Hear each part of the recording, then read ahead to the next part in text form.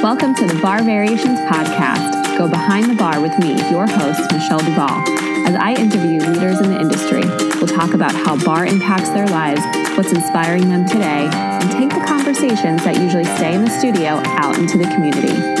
Grab a seat because there's plenty of room at the bar. This podcast is sponsored by Point Studio. They are the best gripping socks for bar, yoga, dance, and basically all studio workouts. These socks are the next best thing to being barefoot. And listeners of the Bar Variations podcast get 15% off their order with the code Bar Variations. That's code Bar Variations, all one word, to receive 15% off your next purchase at pointstudio.com. Are you a bar addict, a social butterfly, or just getting started in bar fitness? Do you want to feel good and look good during your sweat session? If the answer is yes, you must visit fitforbar.com and shop their exclusive activewear and athleisure styles designed for your bar workout and beyond. From hats to bar socks and everything in between, each piece from this female-owned boutique has been bar tested and approved from the best in the business. And with free domestic shipping, easy returns, and a buy now, pay later option, fitforbar.com provides an online shopping experience fit for a bar queen. So go ahead and treat yourself to some new apparel from fitforbar.com. You deserve it. Happy shopping.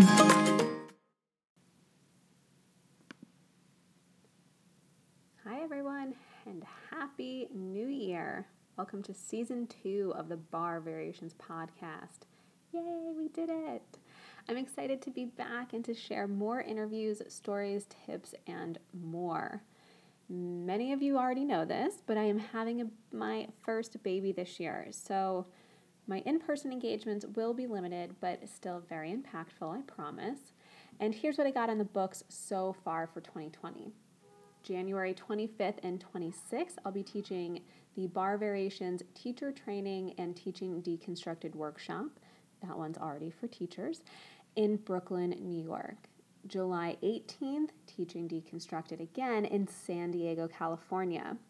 October 17th, I'm back in Brooklyn teaching a workshop weekend with my girl Shannon Werner. We are teaching some awesome workshops, so stay tuned for that. That's another Teaching Deconstructed for me, and Shannon will be teaching some awesome prop choreography extravaganza workshops. So check that out. Head to the website and you can pre-register. And I hope to see you there. I know that's only 3 on the books, but I'm sure there'll be a little bit more, probably no more than 6. Just putting that out there, just so you know, you can always find me on the internet. All the trainings are up online. Yay, yay. And recently, I returned from teaching in London at Energy Bar Body with Natalie Muse, and it was truly amazing. We only knew each other via Instagram, and we connected immediately. Our styles are very similar, and our mission to make connections with others was very much in alignment. So we had a blast teaching our masterclass together, which we all walked away very, very sore. And I even tried to jump a little bit. And it didn't hurt, but, well, I didn't get very high with my big old belly, so it was a sight to be seen. And then I taught the Bar Variations Teaching Deconstructed workshop the following day. And I opened this workshop for those wanting to live stream in, and I'm very pleased to announce it was a success. I was afraid that the internet connection would be bad, that the participants wouldn't be able to log in, and I really just... maybe it wouldn't translate over the screen. My ego was on overdrive. Now, with all new things, the ego and fear starts to speak up. The same false beliefs for me go a little like this. It will suck, no one will like it, it won't deliver, you're wasting your time, and so on. And if I'm guessing right, I'm sure this sounds familiar to a lot of you listeners out there. Yeah, give me a little hand raise if you are walking. Don't raise your hand if you're driving. Just nod your head. And with a new year and a new decade, it's a time where we get motivated to try different things, right? We make these resolutions, these intentions, these promises that we might create something new or do something new or try or whatever it is. And with that comes that pesky ego. And I'm not here to tell you that it will ever go away and never come back. That's not true. Our ego serves a purpose, but it's definitely something, those little voices, something to recognize so it can be moved through. Those false beliefs can be moved through, and approaching it in a way where it's not to take you down, but making sure that you are in exact alignment for whatever you're going to try out. Or you release any expectations that it's going to be the most epic, amazing things ever, right? So when I'm approaching a new project, offering, or idea, I do the following so I feel fully supported when taking the leap. That way I don't drive myself in a circle with these negative thoughts, and then also if I don't try it, I don't know if I like it or not, right? I can't discern that for myself unless I try it. And then, there are some things that I should just not try, right? I will never jump out of a plane. That will never, ever happen. You heard it here first. So if I do, come find me and check my temperature. And, I use this checklist. It's like my own metaphorical parachute, right? So to feel that support, speaking of jumping out of a plane, right? It's a metaphor for me. I won't actually be doing it.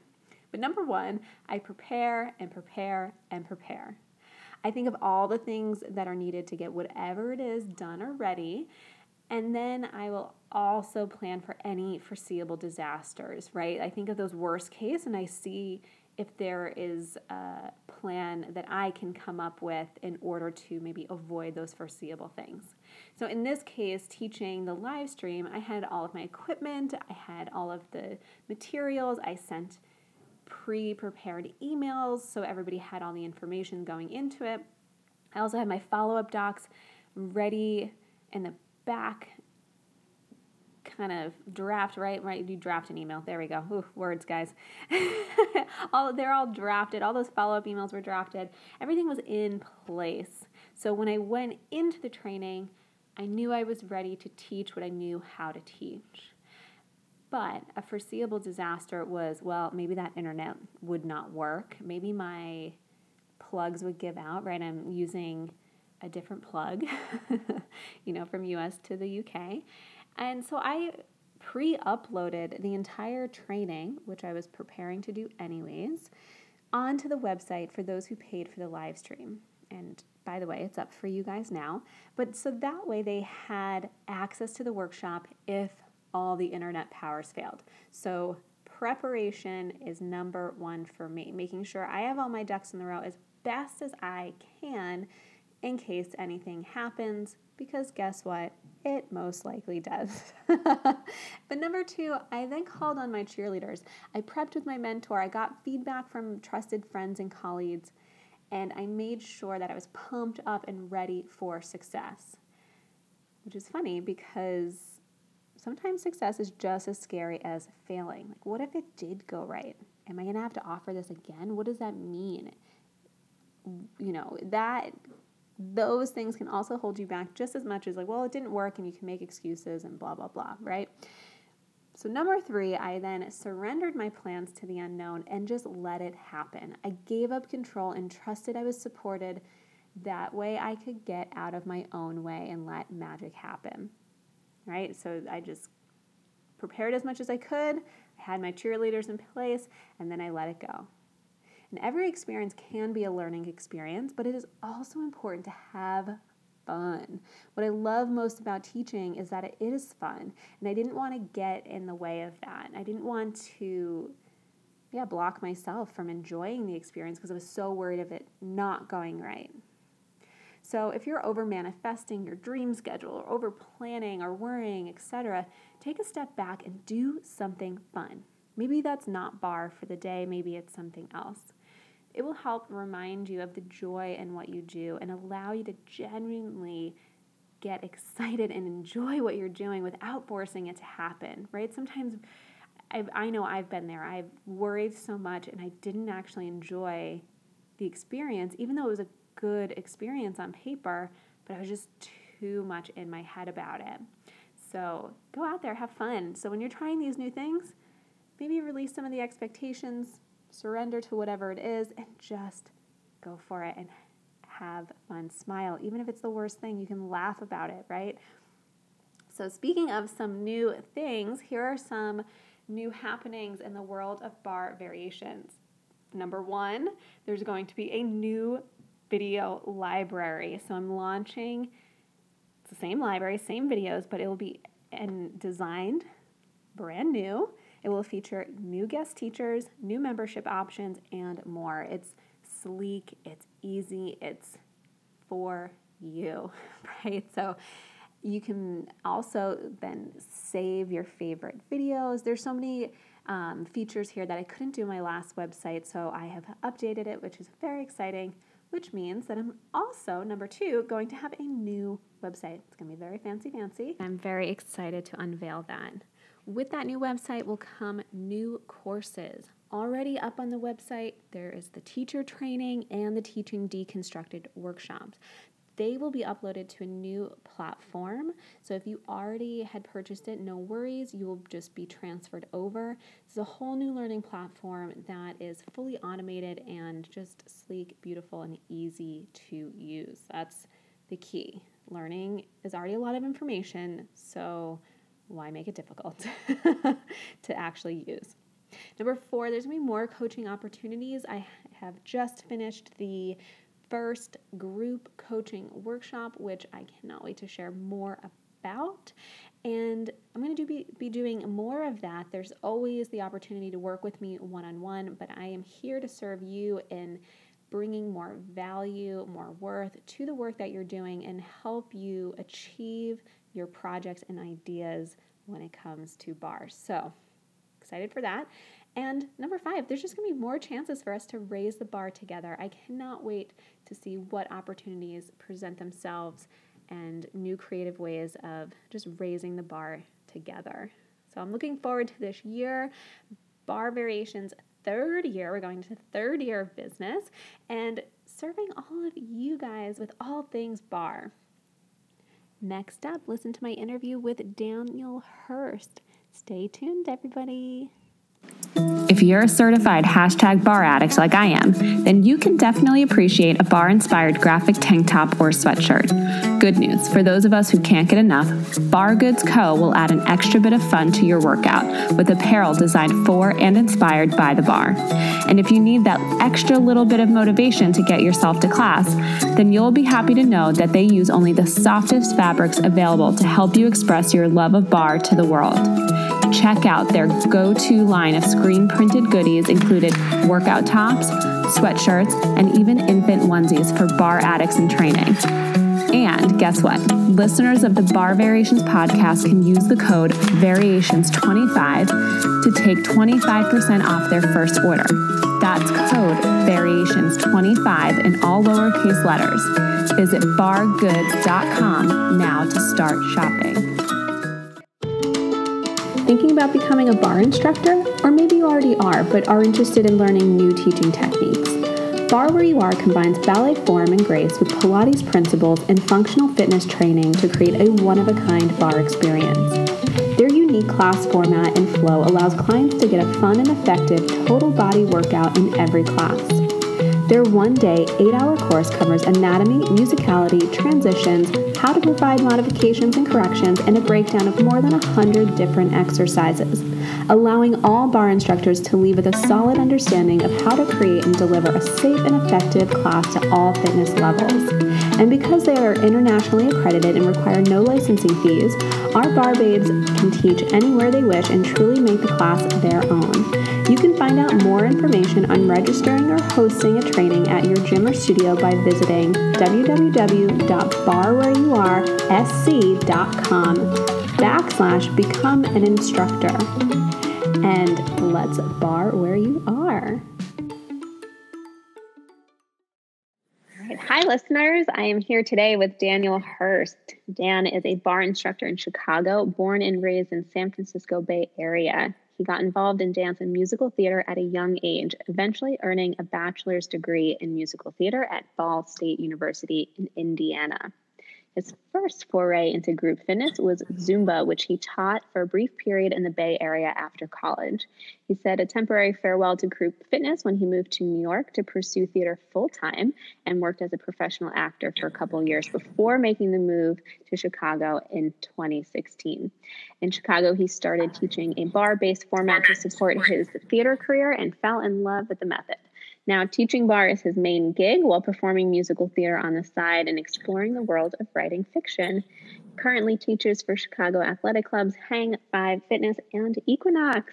Thank you, Dan, for joining me today. Hey, thank you for having me. I love musical theater, so we will definitely get into that. Yes. And New York City, yay, something in common there as well. So before I get too excited about naming all of my favorite musicals, let's dive into how you got your movement journey started.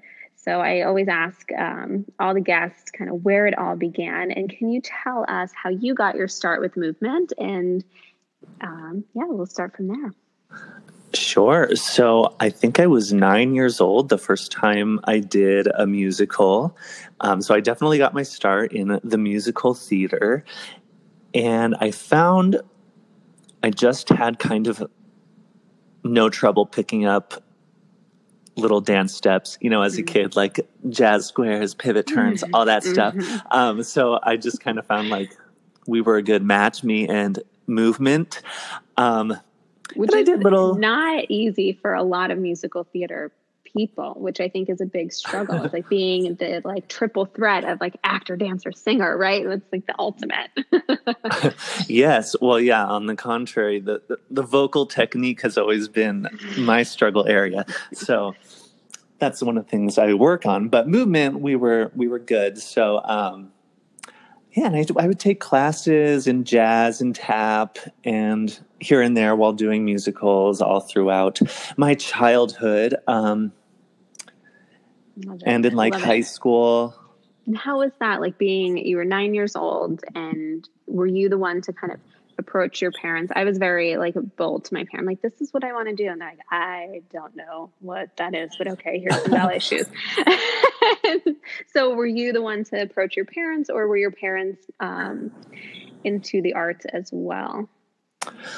It's hard to say. I don't remember how it all got started, but yeah, we were not a super artsy family. I feel like my best friend's mom was the one to find theater and put him in theater. And so I just did it too. Perfect. Just a joiner, Yeah. It's okay to be a follower. We imitate and then we master, right? Yeah. So like we had no idea what we were doing, but my parents were super supportive and basically let me do whatever I wanted to do. And I was trying to balance sports and theater for a little while there. And eventually theater was like, yes, I'm the one for you. And sports were like, yeah, probably not. Yeah, I was definitely that kid too. I'm like, I want to be, and it was at the time where they didn't have girl sports for girls. Like if you wanted to play soccer, you had to play with the boys, except for softball. That was one thing that was designated for the girls. And if anybody knows me or has seen me play a sport, I played basketball too. Horrifying sight. It's just, I was doing cartwheels and little pirouettes in the outfield. And yeah, I think dance definitely chose me. And it was like, no, you are not the sporty girl as much as you would like to be that competitive. But, I think that there's something that yes, theater and arts is competitive, but in a different way where sports, it kind of fills that drive, especially for a young kid to compete and do better and, challenge your friends or whatever. So yeah. I hear you on that. Well, that's fun. I love that your friend's mom got you into it. We get influenced by so many people in our lives, and it's, sometimes you just don't know what you're going to attach onto, right? It's, but so you did dance and musicals all through high school. What would you say your favorite high school musical was? Oh, gosh. I'd have to say Footloose. So lucky. Just a big party dance musical extravaganza. Yes. So yeah, it was a good time. It's so the decked out. self-expression too, right? It's like your rebellious teens dancing, and it's just there's something so good for adolescents to be able to learn how to use their voice. Whether I was definitely struggled in this thing, I sang all through college, but no one would know because I never sang for anybody except in like a choir or in a ensemble. So. But yeah, learning how to use your voice or just projecting and presenting, what I think a lot of people don't maybe get to experience is that you don't have to just do public speaking classes and you're just practicing speeches. Like there's so much theater around it, and it's such a great skill to kind of pick up at a young age to, slap on that confidence and put yourself out there. And I think definitely. And then you're dancing and singing, and it's amazing. And yeah, but I feel definitely that my theater experience has come real useful as a bar instructor. So I'm very grateful for all those shows I did as a kid. Hands down. Now, before we move on, this is all self-indulgent for me, but what would you say your favorite musical to watch is and why? Oh, to watch. That's such a good question. It can be more than one. I don't know if I could answer. Yeah, I mean, my favorite musical probably of all time is A Chorus Line, which I love to watch, and I've been in 3 times. So definitely one of my favorites to perform to. Anything with a lot of dancing, West Side Story. Yeah. But I also like, singing musicals too. Like Light in the Piazza is one of my favorites. A little more obscure, but just beautiful classical sounding music. And if it's done well, like a beautiful setting in Florence in the 50s, it's nice. Yeah, I mean, I think I definitely got my husband into musicals when I met him. He's a New Yorker that was like, I don't understand Broadway. And I was like, well, let me tell you. So when I started introducing him to the early ones, because you kind of got to get a base before you go a little bit more obscure. And I'm definitely one of those people that relates to, like, if there was a song for this emotion, this would be it. Like, I wish my life had a soundtrack, because sometimes there's just not enough words or great words to kind of describe the emotions that you're feeling. And I agree with you of like this kind of background. And not that dancers and musical theater people have a one up on other bar instructors, but it definitely informs the skill to be able to create an experience and create an atmosphere and allow people to feel self-expression through lyrics and through words, feeling powerful. Yeah, that's such a good point. If you had to pick, I'm going to make you pick. I'm just making you pick your favorites today because I want to know. I know. I don't know if I could answer any of these, but is there like a song that you love to play in your classes before I kind of go back into your journey? Like, is there a song that you can always play and it just makes you feel like a super duper rock star? Oh, that is a good question. What's a really fun one is Kelly Clarkson's War Paint. Yeah. Which I feel like didn't get a lot of radio play, but it's so just like rock and roll. I love Kelly. Really, Kelly. Annie Kelly. I had a friend in college that gifted me her first, I think it was like her first, I want to say album, because it was still a CD. And I can remember blasting it in my car, and I was just like, this woman, man, like, was like, I feel so strong. I mean, whatever. It was like really like the anthem, right? It was kind of like the rebirth of these anthem songs, which she has so many good ones too. Since You've Been Gone. Yes. I mean, come on. Stronger. Yeah. So good. All right. So you're in high school doing the musicals. Take us through Ball State University. What was your experience like there as a musical theater major? It was a really different experience to doing like high school and community theater. And I actually did 2 years at Chapman University in Southern California before transferring to Ball State. But at Chapman, it was like a acting theater program, so I wasn't getting to sing and dance as much. But so that's why I went to Ball State, and it was great. It's a really nice program. It was definitely more intensive getting into the technique. I actually never took a ballet class until college, so that was quite an experience taking the first ballet class. It's like, I mean, I don't get a ball change before I batma. It just has to lift up into the air. Like, yeah, wow. the hamstrings and glutes don't know what it's like to not have, you know what I mean, before you propel. Nobody knows that it's basically like you're just kind of like prepping and to like kick your leg up, where, you know, if you do a traditional batma, it's all coming from that core and that booty. Yeah, so I definitely got a lot of that body awareness from the college training and the acting training too, like so much movement involved that in learning to be specific and all that good stuff about how you're moving, how you're expressing yourself with your body. And I think that has also been something I've carried into my instructor life. I mean, yes, because there is that like fine line of putting on a performance where people are like, oh, that person can be really fake. They're really putting on a show. And then there's the other side where you can open yourself up in a way that is not quote unquote performance like, but being aware of like, how are you holding your body? How are you welcoming people in, and the clarity of what you're even saying or the facial expressions you're making. Because, you know, sometimes we don't know we're necessarily making a face. Yes. or reassuring people through our facial expressions.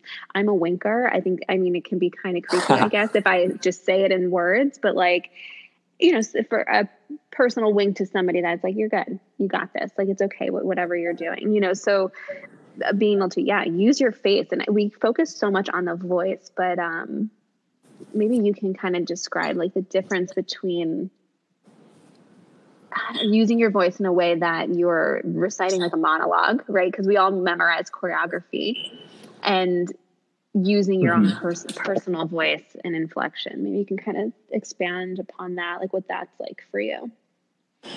Yeah. Wow. So I know. Sorry.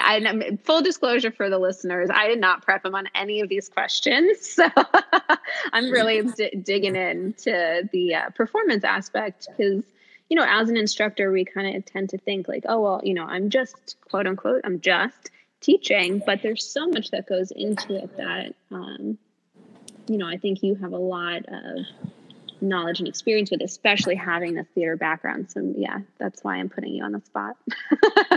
Yeah, no, that's great. It's so in depth. I was not ready, but we're going to think and we're going to figure it out. So yes.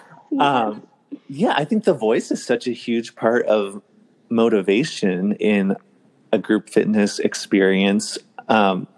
I mean, you've got the music there, so there's that audio input coming in, but, you know, they're relying on your voice to tell them what to do. So, and, you know, in a bar class, there's a huge amount of endurance that is required with the pulses and the holds and all that good stuff. So I find a lot of contrast helps. So when we're sort of in a recovery moment, kind of sit back, relax. But when it gets to be that really tough spot where, you know, you start to see people maybe dropping off a little bit or struggling, you see the faces turning red. It's like, you got to give them something to get them through the next moment. So getting a little louder, talk a little faster. I often raise my pitch. I'm like, come on, 3, 2, 1. Yes. Like crazy person, but Oh, I'm with you. I sing. I start doing like opera. It's like ridiculous, but no, I don't sing opera. But it's the inflection of your voice of like, not only does the music help inform, it definitely gives input, and we can rely on it, especially as new teachers. I think it's a great tool to rely on heavily as a new teacher to help carry that mood and vibe and support through. And then as you get more experience, being able to match your voice as if it's a piece of music almost. You're crescendoing the hard parts and you're bringing them down in the low parts and you're pushing them through. And being able to do that kind of stuff takes it from memorizing choreography to instructing it, and then to really orchestrating an experience and teaching them how to lift themselves up, so their self-talk can then be informed by what you're saying to them. So when they're doing something hard, it's like, oh, come on, you got this, whatever the voice change is, So I have to blame musical theater on my own voice, because sometimes I'm like, do I have like a quote unquote normal speaking voice? No, I'm always imitating or making my voice sound like the action or the thing that I think it looks like. And I think that's a great tip, like being able to, recognize the endurance of it. And and I feel like cadence is important too, especially breaking down a setup, being very specific and clear, like bend your knees behind toes. Line up your knees and toes, and like putting that moment of pause so they can hear the instruction, follow it, get that set up so they're safe and prepared, ready to go. I think there's times when you bring the pitch down, you bring the focus in, and you really articulate all those steps to make sure you're delivering a clear class. Totally. Having different voices in your back pocket, where here's the instruction. This is my instruction voice. And now this is my choreography voice. Here we go. 2, 1. And here's my motivation. You got that. Like having different voices. I mean, that's such a great point. Because sometimes we're not monotone and flat and dull. Sometimes we can be really up, but too up, where there's no pause. There's no room to let people allow the words to sink in. Or just sit with it for a second, or at least have our eyes as teachers have a moment of like, did they do what I said to do? Or am I just spitting out more words? Yeah. Right? It's like, it's one of the hardest parts, I think, but so important. Absolutely. And it could add to the drama, right? Like if they're waiting and hanging on every word that you're saying, it's like, oh, they're focused in, right? And being able to change that up enough, obviously takes some practice, but anybody is able to do it, because you can really throw yourself out there. And what really it is a practice. It's trying it out. Like maybe take a pause before you say something, right? And so many people are there to forget about what's going on outside the studio, their job or their personal life, that like bringing them into focus on exactly what their body is doing in that exact moment. And that's it. That's really a gift that we can give to the students as instructors. Yeah. As much as we want them to be in tune, it is an equal escape for them to either, like I always say, like work it out. You're working out to work it out, whatever that is for that person, like working out the day, working out the list in your head. And it's easy to say like, forget about all that stuff or leave it at the door. But it's like, can we make that happen? Can we actually make that really happen instead of just saying it, and right. Focused. So in college, were you into fitness while you were at school? Like was Ball State like a big university, or was it like a small group setting? It's a big university, but the theater program is definitely an insular community. And I really didn't do anything having to do with fitness for most of my childhood. It was just dance classes, and there'd always be a set of abs, and it was always really hard for me. So isn't it so funny? You can be such an active person. It was so different. I'm not going to out your age. I don't know how old you are, but I definitely I'm I'm an 80s baby, grew up in the 90s, and there was all of that happening, but it was so separate. It was definitely not mainstream in the sense that everybody was talking about going to their classes or having a gym membership. It was something so separate. It was like gym people, not gym people. And, you know, as a dancer, I was like, well, I dance. This is what I need to do. And that's all I do. And I was introduced to Pilates later in my college years from a professor that was like, girl, you got to find your core. And I was very strong, but like I couldn't do certain things, and I couldn't understand why. I did not have like a deep enough connection to my own breath and abdominals to be able to move in a certain way. And I can remember we got a discount to go to the 13th Street Gym in Philadelphia. I'm not sure if it's still there, but it was a very lovely place. And it was a joke. I would show up and like stand on the Stairmaster. But why I loved the gym so much is that it had a roof deck and that everybody would just be upstairs in their bathing suits getting a tan. So that was my first like real adult gym experience. I'm like, oh, yeah, that's great. I'll go upstairs, sit in the sun, maybe climb the Stairmaster, maybe. Totally. I know the only time I think I ever spent time in a gym was when like, if I knew I had to be partially undressed on stage or fully. I did do Hair in college, the musical. Okay. And so, you know, there's that scene. But everyone should look that up. Yeah. Yeah. I mean, that was my motivation. I just thought, you know, and as a kid, like I talk about this with the other guests that do sports, like you're either put in sports or you do sports or you have school activities that you're kind of not really thinking about having to do something, you know, and then you get to college and for some people that drops off completely because you're just in your studies and there's so many things going on. You have so much freedom. And it's like, is that your first thought to be like, I need to go to the gym unless I got to like take my shirt off or whatever, or whatever. If you're in a performance, definitely been there. I'm like, okay, that's a really small shorts. Okay. But it was not, I don't know. It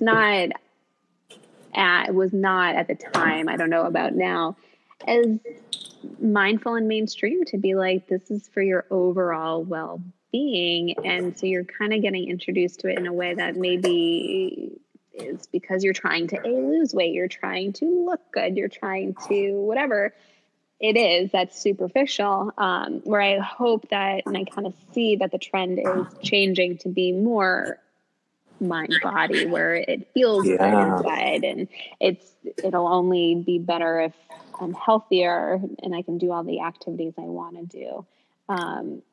So you got into fitness kind of post college, and you said Zumba was your first one.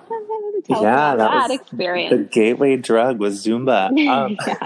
I don't even remember how it happened, but I think my mom was going to a class and she was like, I think you would really like this. It's just like a dance party for an hour and you sweat and it's a good time. I was like, okay, Mom. And so we would go to Zumba together once a week. And we had a couple of a couple of my friends from theater and like other people we met would go too. And we had this little Zumba gang. Yeah, it was pretty cool. And we got to know the instructor.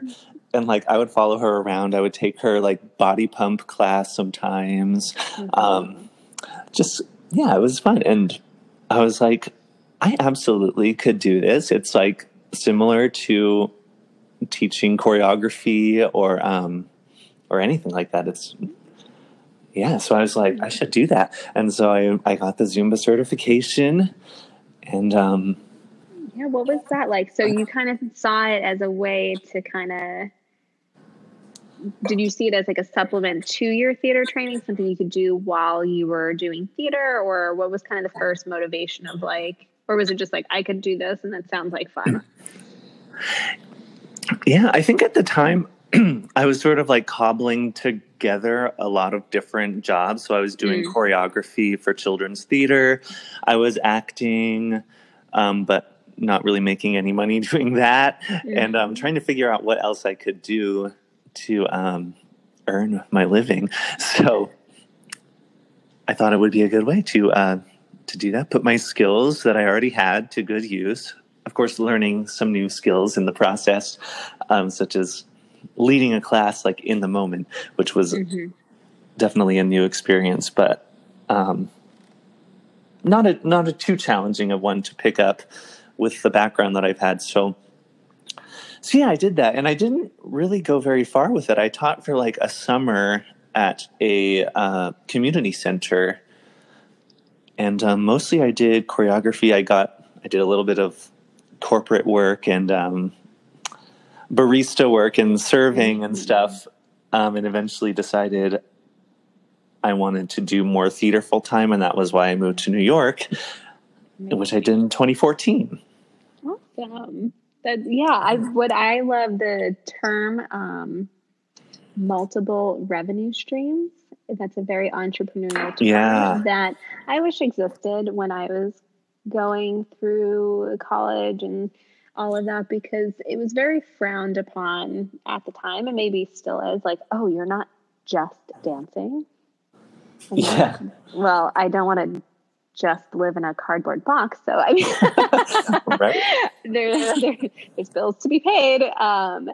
But what's great about fitness, and I think what's always been great about it, is that it offers another opportunity for either supplemental income or another revenue stream, and it can support what you're doing. It doesn't have to be one or the other. And I don't know about your parents, but like my parents are kind of like the last, I would say my dad, not so much my mom, but like the last generation of like, you stay in one job and you work your way up and that's it. And like, you don't leave. And instead of thinking it as, you know, my coach called it like being the venture capitalist for your next venture, and it can support you in a different way or fill a different need, and you're still bringing in the revenue you need to be able to like live your life. Because let's be honest, we all need to be making money. And so when you were in New York, did you teach fitness here, or were you full-time acting and doing the grind? Yeah, I was in the audition room every day and doing some catering work to pay my rent. So that was about it. Yeah. And then when I would get gigs, it was usually regional theater. So, you know, I'd hop on the Amtrak and go move to some small town somewhere out on the East Coast for a few months, do a show, get a nice paycheck and not really have a lot of expenses while you're there, and then come back to the city, audition all over again. And like, you have that little chunk of change from the show to support until you get the next one. Yeah.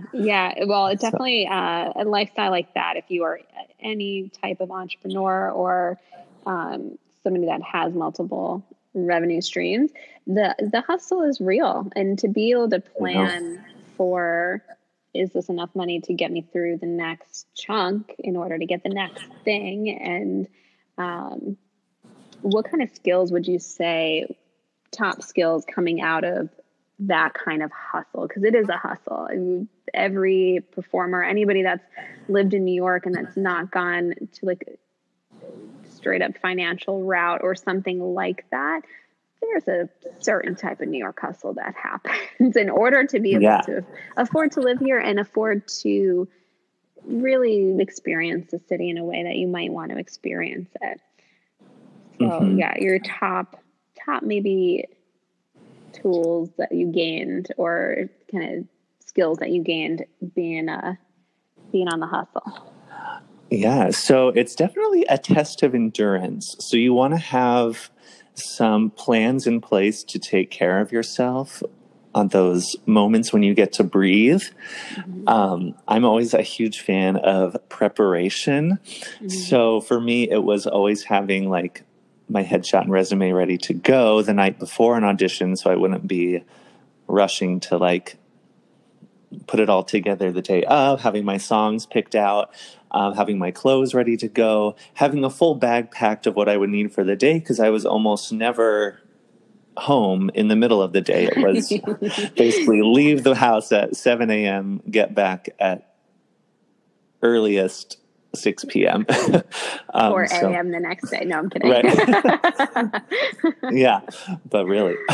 Yeah. So having that preparation and knowing, I guess, how to let go of everything when you get back to your little home or your little space at the end of the day, whether that's some sort of ritual, if you do drink tea or do meditation or read or take a bubble bath, whatever it is that you need to do for you to unwind, get some good rest, and be ready to go the next day, because it really doesn't stop. Yeah. I mean, that's great life skill.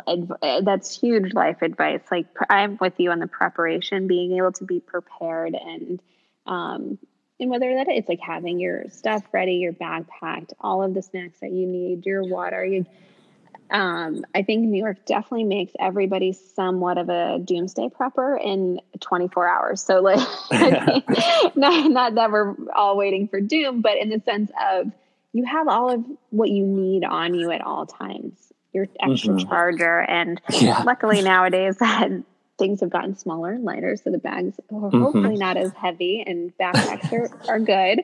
So, but being able to have all that stuff. So when you're walking into a situation, things go wrong. Your train is late. Your car doesn't have gas. Like, I showed up to a training this year and literally the car would not start in the morning. And I'm like, what the heck do I do?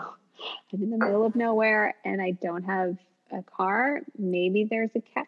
And it got figured out, but I gave myself enough time. I was not stressing out so much about like, oh my God, I have to like rush in there and teach, because I had all that prepared. It was, okay, well, I'm just going to have to like call someone to come pick me up, from the training, which is embarrassing, but that might have to happen. It didn't, but the car started. It was a whole app situation, but but having that kind of support for yourself. So not only are we teachers in a realm that we're supporting so many people walking into our room, but if we don't have that same self-support, and then how healthy of you to go home and meditate and have your rituals, because I think the slip of doing a hustle like that. And if, I'm kind of speaking to maybe the listeners that are young in a big city and are trying to do the dating thing or the social thing or the happy hour thing. And it can be really easy to fall into feeling like you need to do it all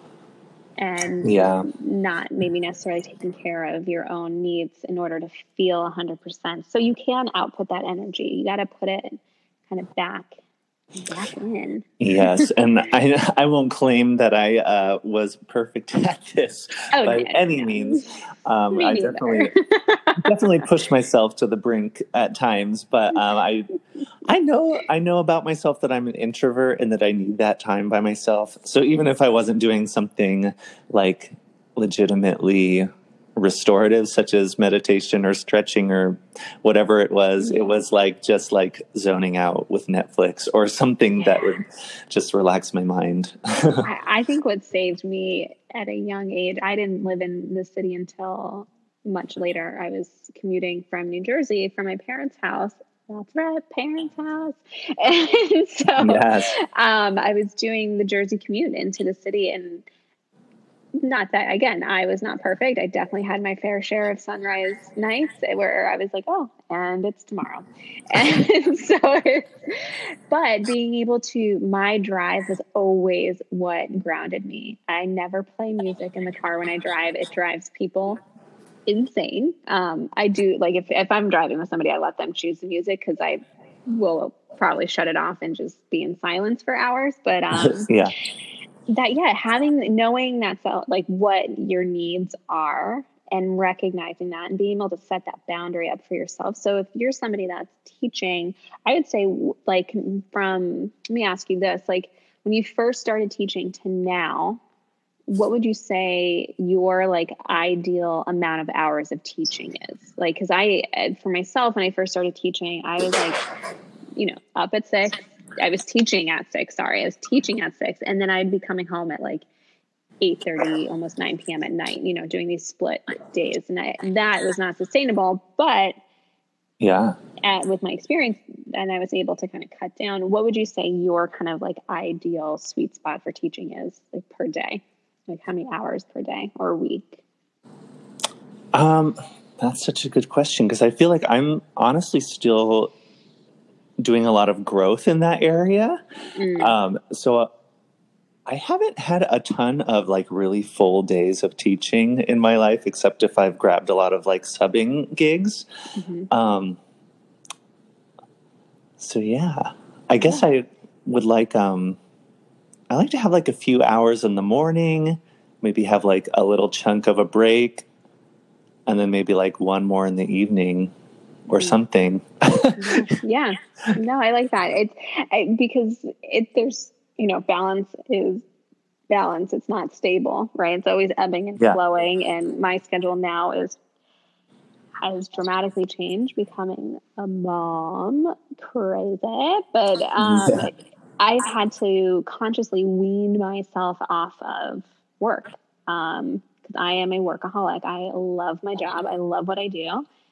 But I can't do it in the same capacity. So being able to recognize that, like, all right, like I was teaching, maybe 5 hours in a row. Okay, let's go down to 4. What does that feel like? That's kind of nice. All right, now I'm like down, keep going down. And by the time this airs, no, I think it's Jane, I'll still be pregnant. I'm trying to think of the timing.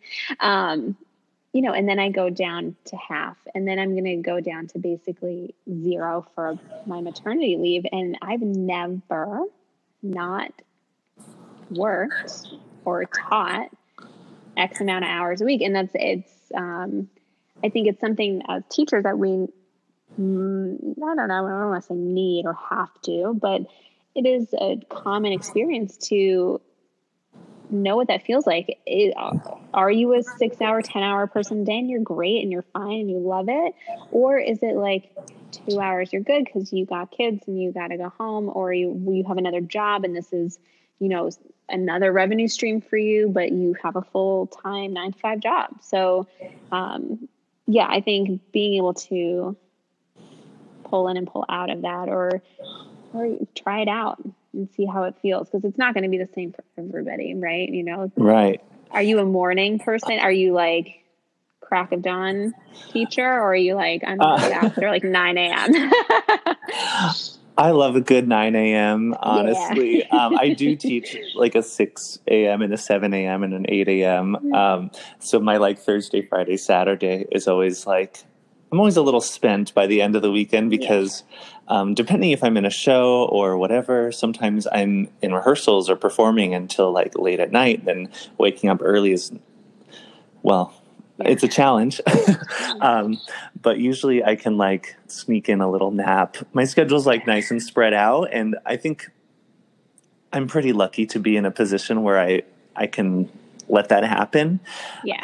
But I'm definitely not like an early morning, but I can do it when required, as long as I know that I'm not going to be like from the crack of dawn until the middle of the night without ever getting to go home. A year ago, I tried to add a nighttime class, and I'm the early bird. I'm like, I would teach.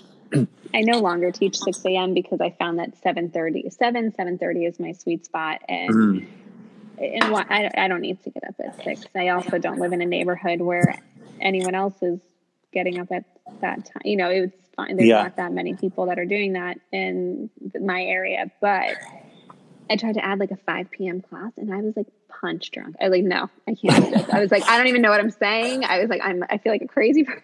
Like I'm just saying things and I don't know what's happening. I was like, this is not okay for anybody. So I took it off the schedule. I'm like, nope, no one needs to see me after 3:00. Sometimes it's hard to get that second wind ready for the evening classes.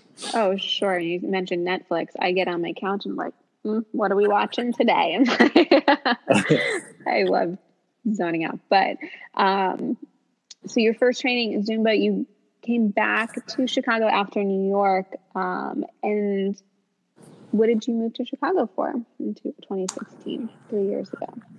Right. Yeah. So I was doing the New York hustle, always kind of out of town, then back in town. And it was It was crazy. I was only based there for like a year, maybe a little over a year.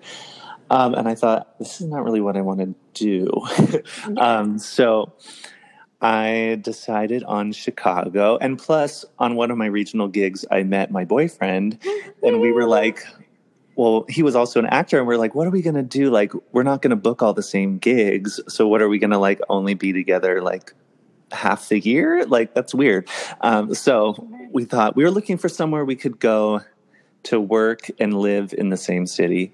And it was kind of between Chicago and Seattle because all my family's on the West Coast. But Chicago just seemed like it had more opportunity. So we chose Chicago.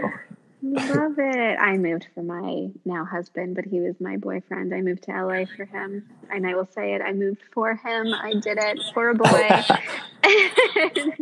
But I was at the stage of my performing career that I was like, well, I can teach Pilates and bar and all of the things anywhere. So for me, and he's a writer, so it worked out. Did you guys do long distance for a while?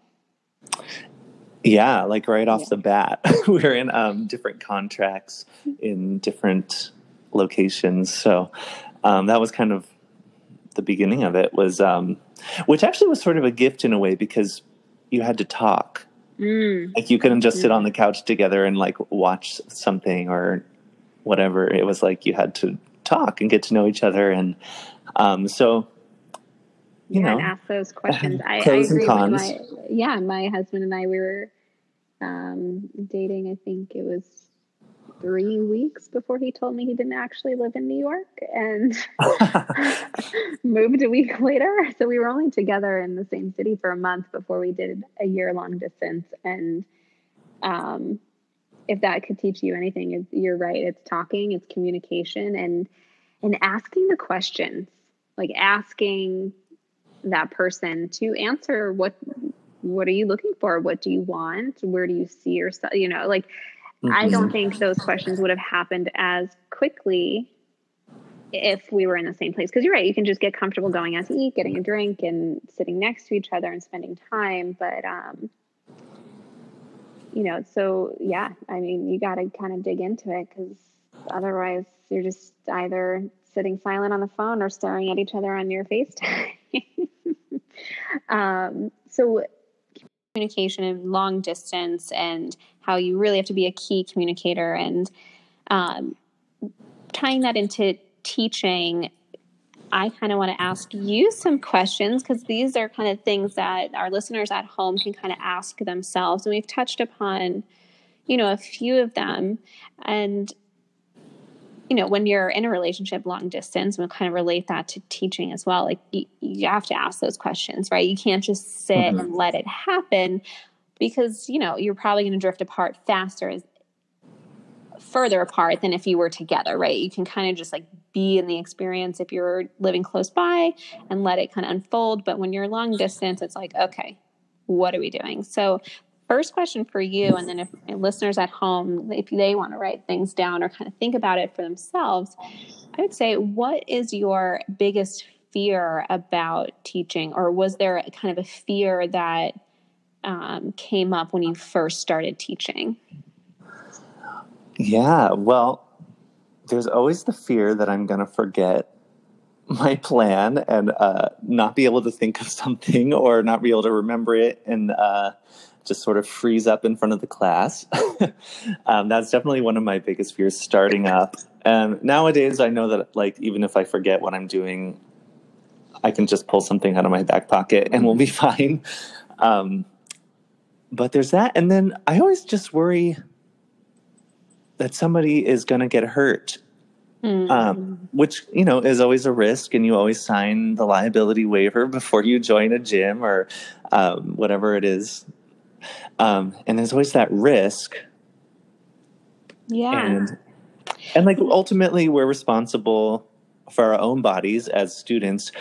But as an instructor, you share some of the liability for that. So you want to make sure that you're keeping people safe and watching them and doing all that stuff to make sure everyone is being safe. And Well, and also you just never know if someone has some medical condition or maybe a medical condition they didn't even know about, and there's going to be a sudden emergency. So that's always my biggest fear in the back of my mind, that something awful is going to happen. Fingers crossed it won't. Yeah. But Well, I think that's a fear. That's a fear for a lot of people. And I know, coming from the Pilates world, it can be taken so preciously, and you're dealing with, equipment and bar. We're not dealing with extensive load or anything, but that fear of like, okay, they came in here and I have to place their body. I mean, taking it from yoga, place their body in a special way. Your vinyasa, right, is to place in a special way. Rough translation. But with that said, think about, when you get up in the morning, all of the crazy things we do, how we put on our shoes, how we're bending over to get things.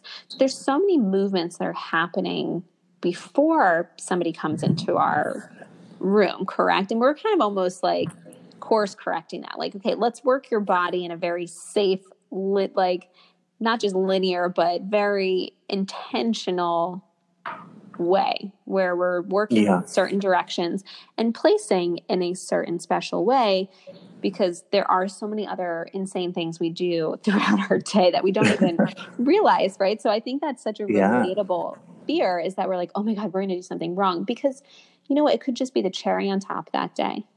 I would say most of the time, speaking of Netflix, I've not gone down the route of the Bikram yoga documentary, but the picture on, without kind of commenting on what happened, but like the picture is him standing on this woman in a backbend. Like, I would say, like, yes, that is most likely going to hurt someone. Oh my gosh, I didn't even see that. Outside of doing something out of the ordinary, most of the time we're really setting people up for success in their movement, right? But it is hard when you're commanding a space. You're looked at as the leader. That's a good one. That's a good one. What would you say your ideal teaching scenario is? Like, if you had the perfect teaching situation, whether it's like one class, your ideal schedule, what does that look like for you? Like the space, the teachers around you, like all of that. You can kind of take it wherever you'd like. Okay.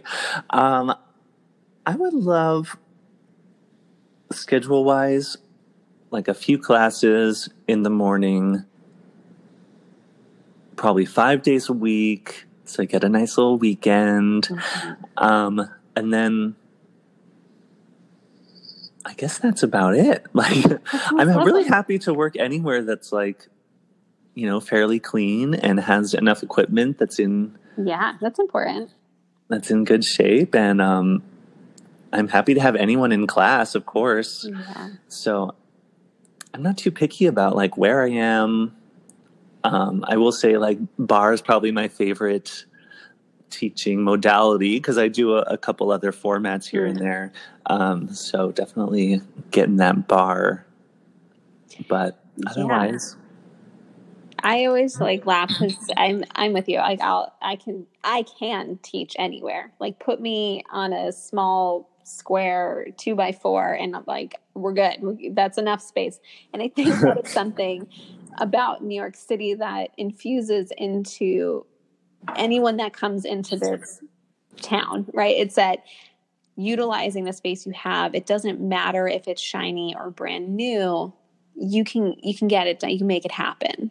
And so I definitely credit New York City for making me very adaptable when it comes to teaching in new spaces. And, now that I travel to teach a little bit, I love seeing how everybody uses their space. And myself in particular, now I do have like more of an ideal. If I'm going to be teaching my regularly scheduled classes, I'm a very spoiled person, and I teach in an amazing studio that has a certain atmosphere and light. And I'm like, oh yeah, I don't know if I could full time be anywhere else but here. Like, so it's like, as you kind of get to know that, of like, do you like team teaching? Do you like to be in a place where you have team meetings, because some studios don't have team meetings, or are you the type of person that really thrives if you're left kind of to your own devices and inspiration and not being so micromanaged? So it's always a fun one to kind of like realize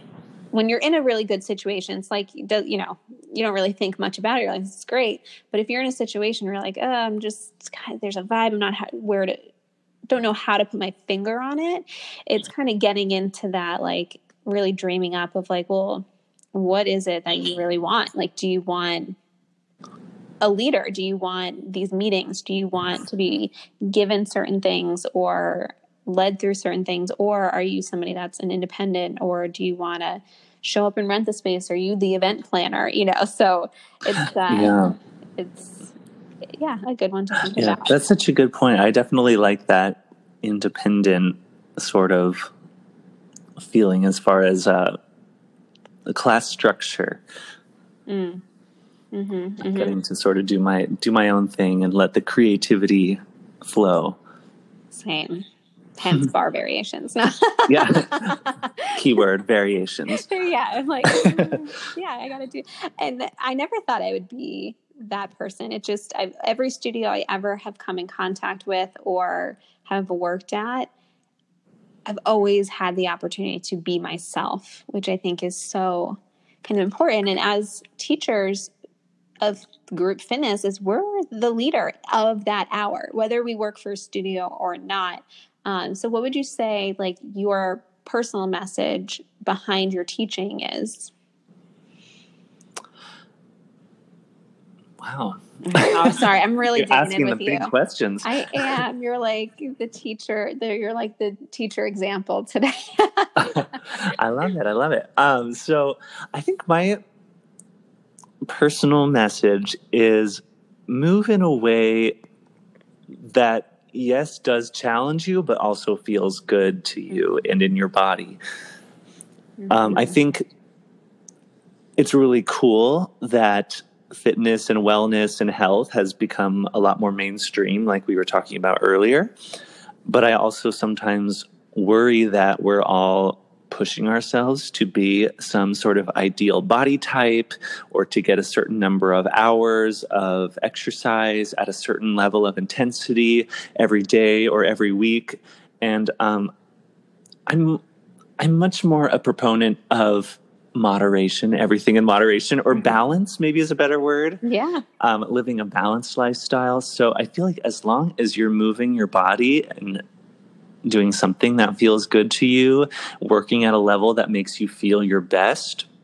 And for some people, maybe that is a high intensity class a couple times a day or, 4 days a week, 5 days a week, whatever.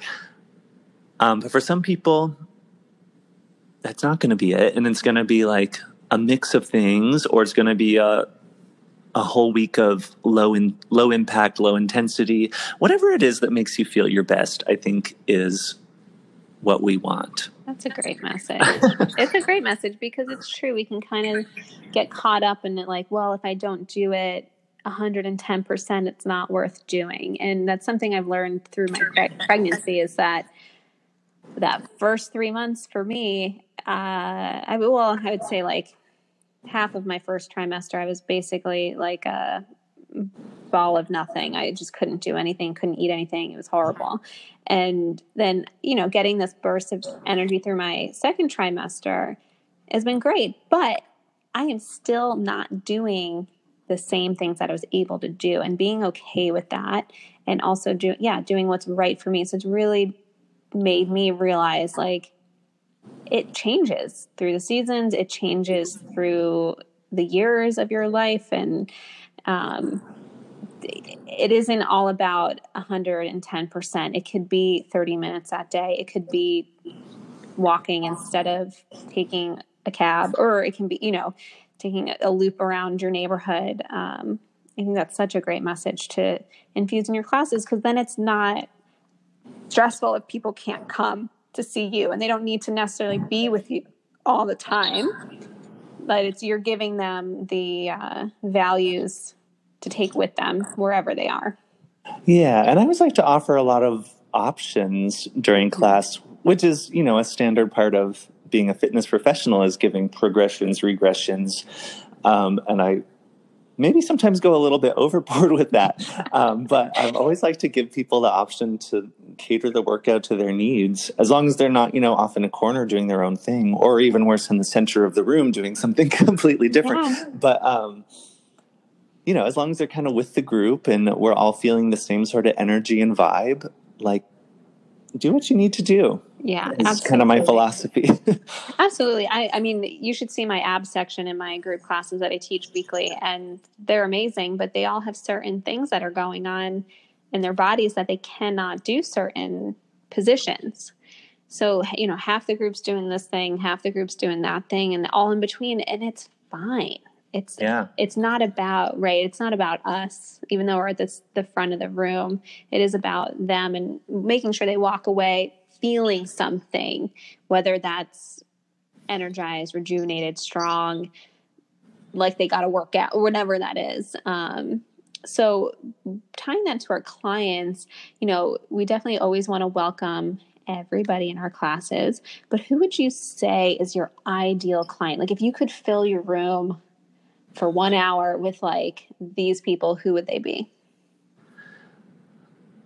Oh, goodness. I know. I'm going to make you Sophie's Choice and pick your idea. No, sorry. I have such a dark humor. So apologies for that reference. Anyway, don't attack. Goodness. Are you like, if the people with injury, like, so some of them, my teacher friends, like they're really good with like athletes, and they're like, I would love to teach only athletes. Like, and that's not going to ever happen in an open group class, but ideally, like they could teach an athlete. I definitely thrive in a 45 and older crew. I love my older ladies. I think they've definitely helped shape me as a teacher, being young when I started. And I don't know, there's something nice about not teaching my peers. I don't know, but sometimes people want to teach their peers. So, yeah, I feel like I'm most comfortable in a room of peers, or I guess like my biggest demographic that I see the most often are probably millennial women. So like I definitely feel like at home in that group. Like, come on, friends, let's do this. Yeah. And it's amazing how much people put into class and how hard they work and how fierce my students are. And that being said, I've also taught rooms full of like the crowd you were talking about, like the 40 and up. And I'm always amazed with them too. I'm like, wow, like you see maybe more modifications in that group, but they're all giving it and they're all making it happen, and it's really nice. Yeah, I wish I was like when I was teaching mostly retirees. I'm like, man, I wish I was you. You come to Pilates and bar every day. You're like killing it. You're stronger than me. The commitment. Yeah. Now we're gonna kind of talk about the elephant in the room. You are a male bar teacher. I want to hear that, and I want to hear. Maybe what would you say the biggest misconceptions about yourself as a teacher are? Sure. I guess I've never not been outnumbered as far as the gender divide in a room, because doing theater growing up was always more girls than boys. So I'm honestly more comfortable around women because I always have been, and I have an older sister, never had a brother, so I'm just like, we're all on the same team here. And I love that, it makes me kind of just by default a feminist, because I've seen women who can kick my butt at anything, and just know that like, it's always just been a given, like, women are fierce. Why would you think otherwise? Yeah. So I appreciate that. And I don't know, what was the question? Well, I maybe like no, that was a perfect answer. And it's your experience I always say, like, my husband's one of 5 boys, and I'm always kind of teasing him, like, you know, you should have had a sister. Like having a dual gender, I'm not going to go down that route, but let's, for all intents and purposes today, like Sure. a male female energy is if you're just in the one, so if you're like the guy's guy, that's a certain energy. And if you're like the girl's girl, that's a certain energy. But, you know, I have two brothers. We shared a bathroom. I smelled like Axe deodorant going to high school. Like there just is a different vibe. And I think one can inform the other. And your comfortability shows through, like of what, and I think that brings other people into that. So if you're comfortable with yourself and you like, you know, you're around women all the time, you know, that's, for me, was never around a lot of straight men. I went to school, you know, for dance, and I was always dancing and around these gorgeous chiseled beings. And then I go out and I'm in New York and I'm like, there's all these bros, and I'm like, what? Yeah. Like I can't even relate. It's not that they're wrong or they're bad. It was just like, I don't know what that vibe is trying to impress you, because I've seen more beautiful people than you that can do better things than you, you know, like, that are stronger than you in a different way. So it just, it always intrigues me, not even just gender, but kind of sibling roles and how that informs you as a person. But have you, you know, do you get men in your classes? Are there anybody ever asking you kind of like weird questions like, oh, you teach bar? Like, do you get kind of those questions or? I get men in class occasionally. Mm-hmm. A lot of times they don't stick around, which is why I definitely got on your Bar for Men course. And I was like, what can I do to keep these guys in the room? So, because I really do think that bar is for everybody. Yeah. And depending on your goals and what you want for your body, but like it should be open to anybody who wants it. So yeah, I get them every once in a while.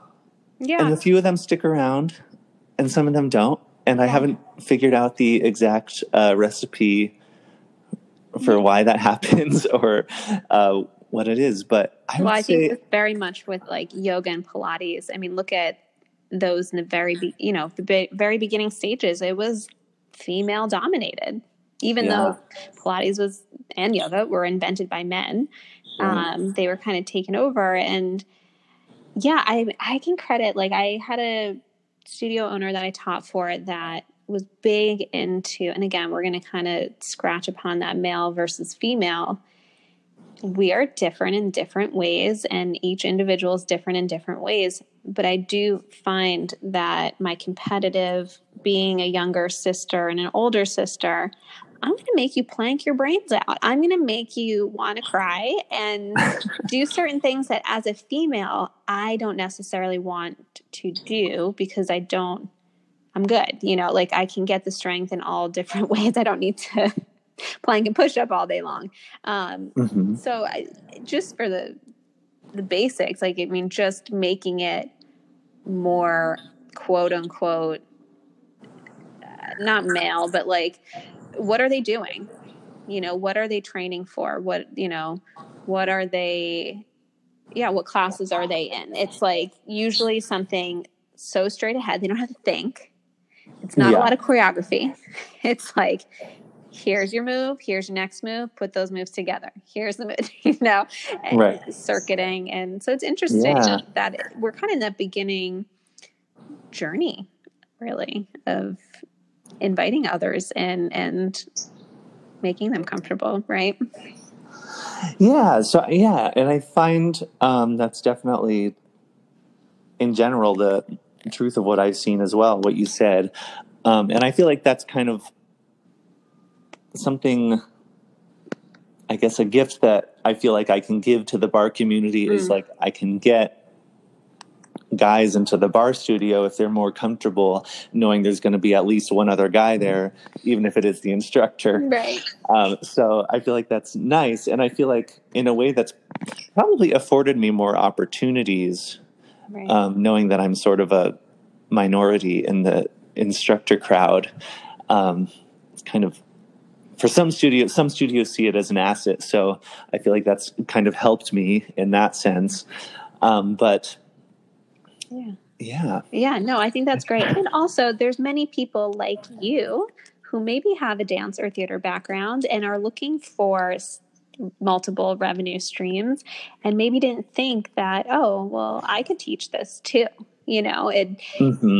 because they're not just all football playing meatheads out there that are men. So right. Yeah. like we kind of, when we kind of do those archetypes, we can quickly break them down and be like, well, if you're doing it, then somebody else like you can be doing it too. And even not, right? You can definitely be like a trailblazer, but in general, we kind of like to see like if you're a guy and, there's another guy in here. Okay. I'm not outnumbered. I feel comfortable or whatever it is. And that's such a great position to be in, to kind of show your path and your career and your hustle and your experience kind of form a career for yourself. So where do you see yourself taking your career? I'm going to ask the big one, and then we're going to get into our games, and I'll let you go and not torture you with deep questions anymore. Yeah, I guess that's such a good question because I do so many things. Sure. So it can change. It can change, whatever. But I feel like I really want to just get like a solid like following. I don't know, that's a good word for it, but a solid community, I suppose, is a better word around like my classes. I teach at a few different studios, as you mentioned in my intro. So I just like to expand more in, I feel like I'm in a good place now as far as where I work, because I work for one like local full service gym. I work for one national/international chain of gyms, and I work for one boutique studio. So I feel like I have a nice little balance of types of spaces where I work. And I think I just want to really cultivate the communities in those spaces and also create some community of my own. I think that's kind of where I'm looking next, and have some ideas in the works that are still incubating about like how I can create that community of my own. Love it. So we'll all stay tuned. So before I let you go, this kind of ties in. I kind of asked you a little bit of misconceptions, but playing the game, heard at the bar. So every week, I post about on Instagram or social media things that we might hear our clients say, ourselves say, or other teachers say. Is there something that you've heard at the bar that you'd like to ring the truth bell for or debunk as a myth? Yeah, I gave this one some thought. Yeah, I did give you this one. I'm prepared. So one thing that when I first heard it, like really threw me off until I thought about it. But one of the things I would get like feedback from students after class, to be like, "Oh, that was a really great stretch."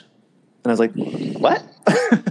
Because I don't think of bar as a stretching class, because it's a strengthening class. It's toning, it's conditioning. Functional strength is like the foundation of it. But I needed to sort of confront my own lens right there and realize, oh yeah, like I'm used to putting my body in these positions, but if you're not, you might feel, that little tugging at the muscles, working them in a more lengthened position, and you're still working the muscles, but you might feel that little stretch, and it might feel like a stretch just to be working with your extremities lengthened out as far as they go, because we don't do that much. Sure. For sure. That's such a good one. That is such a good one because the proprioception, right? Like really reaching out beyond our own little kinesphere, isn't happening in a lot of workouts. We're really contracting, hitting, bending. And, bar can kind of fall into that sometimes. But if you take it a little bit more into the ballet realm or the more lengthening realm, you're right. It can feel like a stretch. And it is so interesting to hear what people kind of associate certain movements with, a lot of times, there's a camp of people that if they're not sweating and not able to sit, like if they're able to sit down at the end of the day, then it wasn't a good workout, know, and then there's the flip side to that. So that's such that's a good one. I like that. And then finally, it's what's in your bar, your BAR. Are you? Well, always coffee, number one. And what else? So I'm obsessed with this smoothie by like Real Good Stuff or Real Good Juice. Oh, I haven't heard of that one. Tell me more. So they're in the lobbies of like 3 of our Equinox locations in Chicago. Okay. So it's always a real easy way to stop by at the end of a class and get a little smoothie. Mm-hmm. And I really am obsessed with this one called the Cal E. Kapowski. Nice little Saved by the Bell reference there. But it's like kale and like dates, and it's a tasty post-workout treat. So I love that. I guess it's not my personal bar, but no, it's in your bar. If you're drinking it, you're good. Yeah. And if we're talking about alcohol bar, which I'm not a huge drinker, but I do love a gin and tonic, squeeze of lime. I feel like gin is like the liquor of all seasons. Like in summer, it's a nice, refreshing little thing with some juice. And in the winter, it tastes like a Christmas tree almost. So you're right. I mean, I won't quote. It's so versatile. I don't want to get in trouble, but like the whole gin is in. It was a Tanqueray ad. I'm like, yeah, that's so true. You can drink it whenever. It's kind of nice. Yeah. It's been a while for me. It'll still be a little while after this airs too. So yeah. But I love it. Well, thank you so much for sharing your story and diving deep with me today. But could you before I let you go, can you tell the listeners where to find and follow you so we can build that community bigger for you? Yes. Thank you so much for having me. So I am Dan Hurst 331 on Instagram. That's DANHURST 331. That's probably the best place to find me.